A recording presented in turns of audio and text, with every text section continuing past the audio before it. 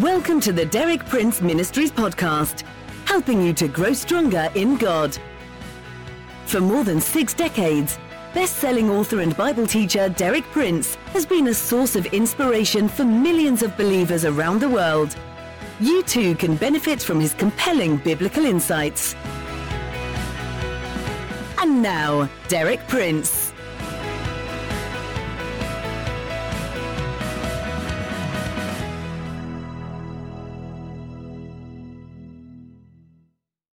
All last week I was sharing with you on the theme, Walking Through the Land of God's Promises. My purpose was to show you by specific examples that for every need or problem that can arise in our life, there are equally specific promises in God's Word that can meet that need or solve that problem. I summed this up by saying that God's provision for us is in His promises, and that the promises are our inheritance. In the Old Testament, under a leader named Joshua, God led His people into a promised land. But in the New Testament, under a leader named Jesus, and it's the same name in Hebrew, God leads His people into a land of promises. However, it took Joshua a long while to claim the whole inheritance that God had provided. Halfway through the book of Joshua, after Israel had gained many victories and much territory, God still said to them, "Very much of the land remains to be possessed." The same is true for us as Christians in the New Testament. Very much of the land remains to be possessed. We've entered into only a small part of the provision that God has made for us in His promises. So this week we're going to continue our exploration of this rich and wonderful land that God has provided for us through faith in Jesus Christ, our heavenly Joshua. That is, the land of God's promises. The particular kind of promises that we will look at this week are those related to various forms of practical wisdom. Let me add that all the wisdom unfolded in the Bible is always practical. I've discovered in my long walk with the Lord that He is a very practical God, and anything that is truly spiritual is also extremely practical. We sometimes talk of people who are so heavenly minded they're no earthly use. But such people are not truly spiritual. People who are truly led by the Holy Spirit are always very practical people.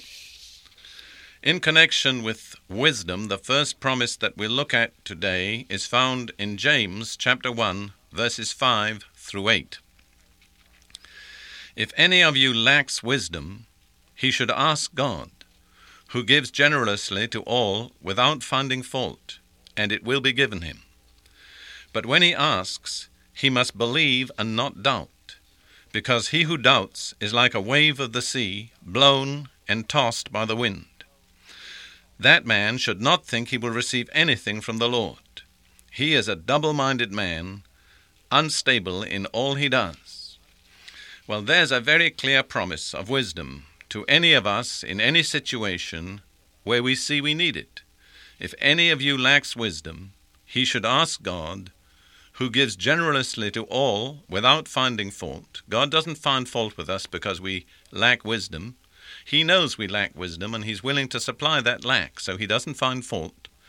And James says it will be given him. That is, wisdom will be given to the one who asks for it.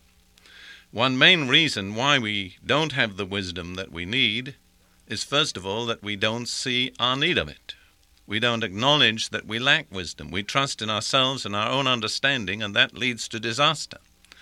Or sometimes we see that we lack wisdom, but we don't think to ask God for it. And then again, a third reason why we may not receive is because we do not ask in faith. God insists that we ask and believe that He'll give us what we ask for. That's why James says there, but when he asks, he must believe and not doubt. That's consistent with the whole teaching of the Bible. Hebrews 11:6 says, "He that cometh to God must believe that He is, and that He is a rewarder of those who diligently seek Him." So whatever you come to God for, God requires that you believe in Him and you believe that he will reward you. This applies specifically in this instance to asking for wisdom. When he asks, James says, he must believe and not doubt, because he who doubts is like a wave of the sea, blown and tossed by the wind. That man should not think he will receive anything from the Lord. He is a double-minded man, unstable in all he does. That's a very strong statement. A double-minded man is unstable in everything he does, and he cannot expect to receive anything from the Lord. So we see that in this seeking for wisdom from God, we have to set our hearts and minds to believe that if we ask in humble faith, God will give us what we ask for. He's waiting to give. Really, he's waiting for us to see our need and ask for it. Wisdom is a major part of our total inheritance in Jesus Christ. For example, in 1 Corinthians chapter 1, verse 30, Paul says, by his doing, that's by God's doing, you are in Christ Jesus. So our whole inheritance, you see, is really in Christ Jesus. In Christ Jesus, who became to us wisdom from God, and righteousness, and sanctification, and redemption. So Jesus is our wisdom. All our wisdom is in him. He's also our righteousness, our holiness, and our redemption. And then again in Colossians chapter 2, verses 2 and 3, Paul says this. He's praying for the Christians at Colossae and for other Christians in other places. My purpose is that they may be encouraged in heart and united in love, so that they may have the full riches of complete understanding, in order that they may know the mystery of God, namely Christ, in whom are hid all the treasures of wisdom and knowledge. Notice that. All the treasures of wisdom and knowledge are hidden in Jesus Christ. Before I came to know Jesus, I was a professor of philosophy at Cambridge University, and I was searching continually for wisdom. But I was living, I would have to say, on the scraps and the garbage heaps of human wisdom. When I came to know Jesus, I was delighted to discover that all the treasures of wisdom and of knowledge are in him.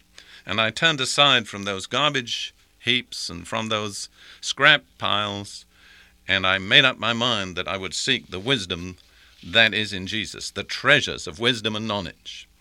Now, on the other side, we need to understand that foolishness is not just lack of intelligence. It indicates a heart that is not in tune with God. There's a moral quality to foolishness.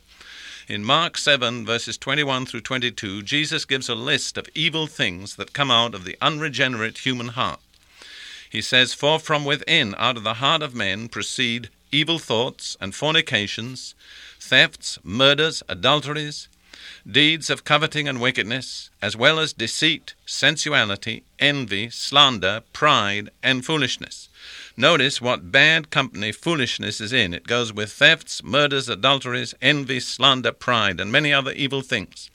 It's very interesting that in colloquial Arabic, the opposite to the word for clever is the word lazy. In other words, there's a moral significance to foolishness. It's not just lacking intelligence, but it's lacking character. We've seen that Jesus Christ is made unto us wisdom by God, and that all the treasures of wisdom and knowledge are found in Jesus. How do we have access to these treasures? We ask, and how does God supply that which we ask? I believe one main answer is found in John chapter 16, verses 13 through 15.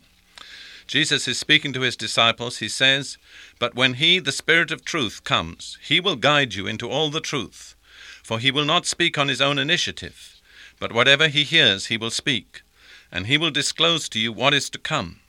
He shall glorify me, for he shall take of mine, and shall disclose it to you. All things that the Father has are mine. Therefore I said that he takes of mine, and will disclose it to you.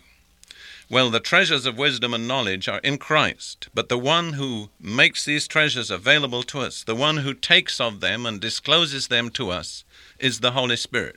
The Holy Spirit is the administrator of the riches of all the kingdom of God.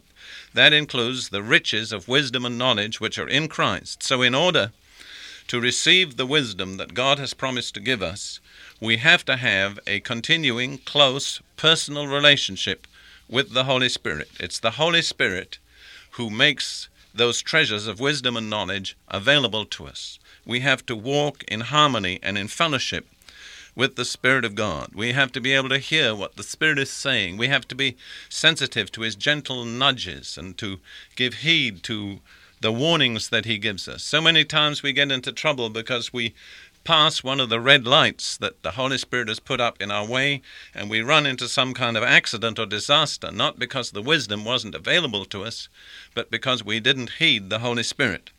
In Romans 8:14, Paul says this, "For all who are being led by the Spirit of God, these are sons of God." The Greek word there used for sons indicates maturity. It's the mark of the mature believer that he'll be continually led by the Holy Spirit, that he'll be sensitive to every little nudge and direction and whisper of the Holy Spirit. And in this way, wisdom is continually made available to us. Now, one other word of guidance on how to receive wisdom. Feed your mind on God's provision for wisdom. That is, the book of Proverbs.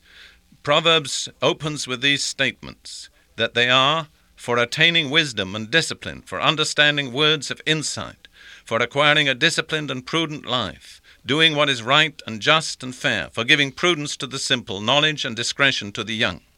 So feed your mind on the book of Proverbs. There are 31 chapters in the book. Why not read one chapter each day and do that every month for a year?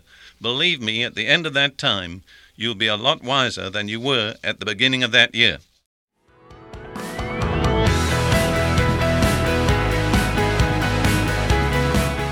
Thank you for listening. For more inspiring teaching, visit our website at dpmuk.org/podcast. And like our page at facebook.com/dpmuk to join our online community. Derek Prince, teaching you can trust.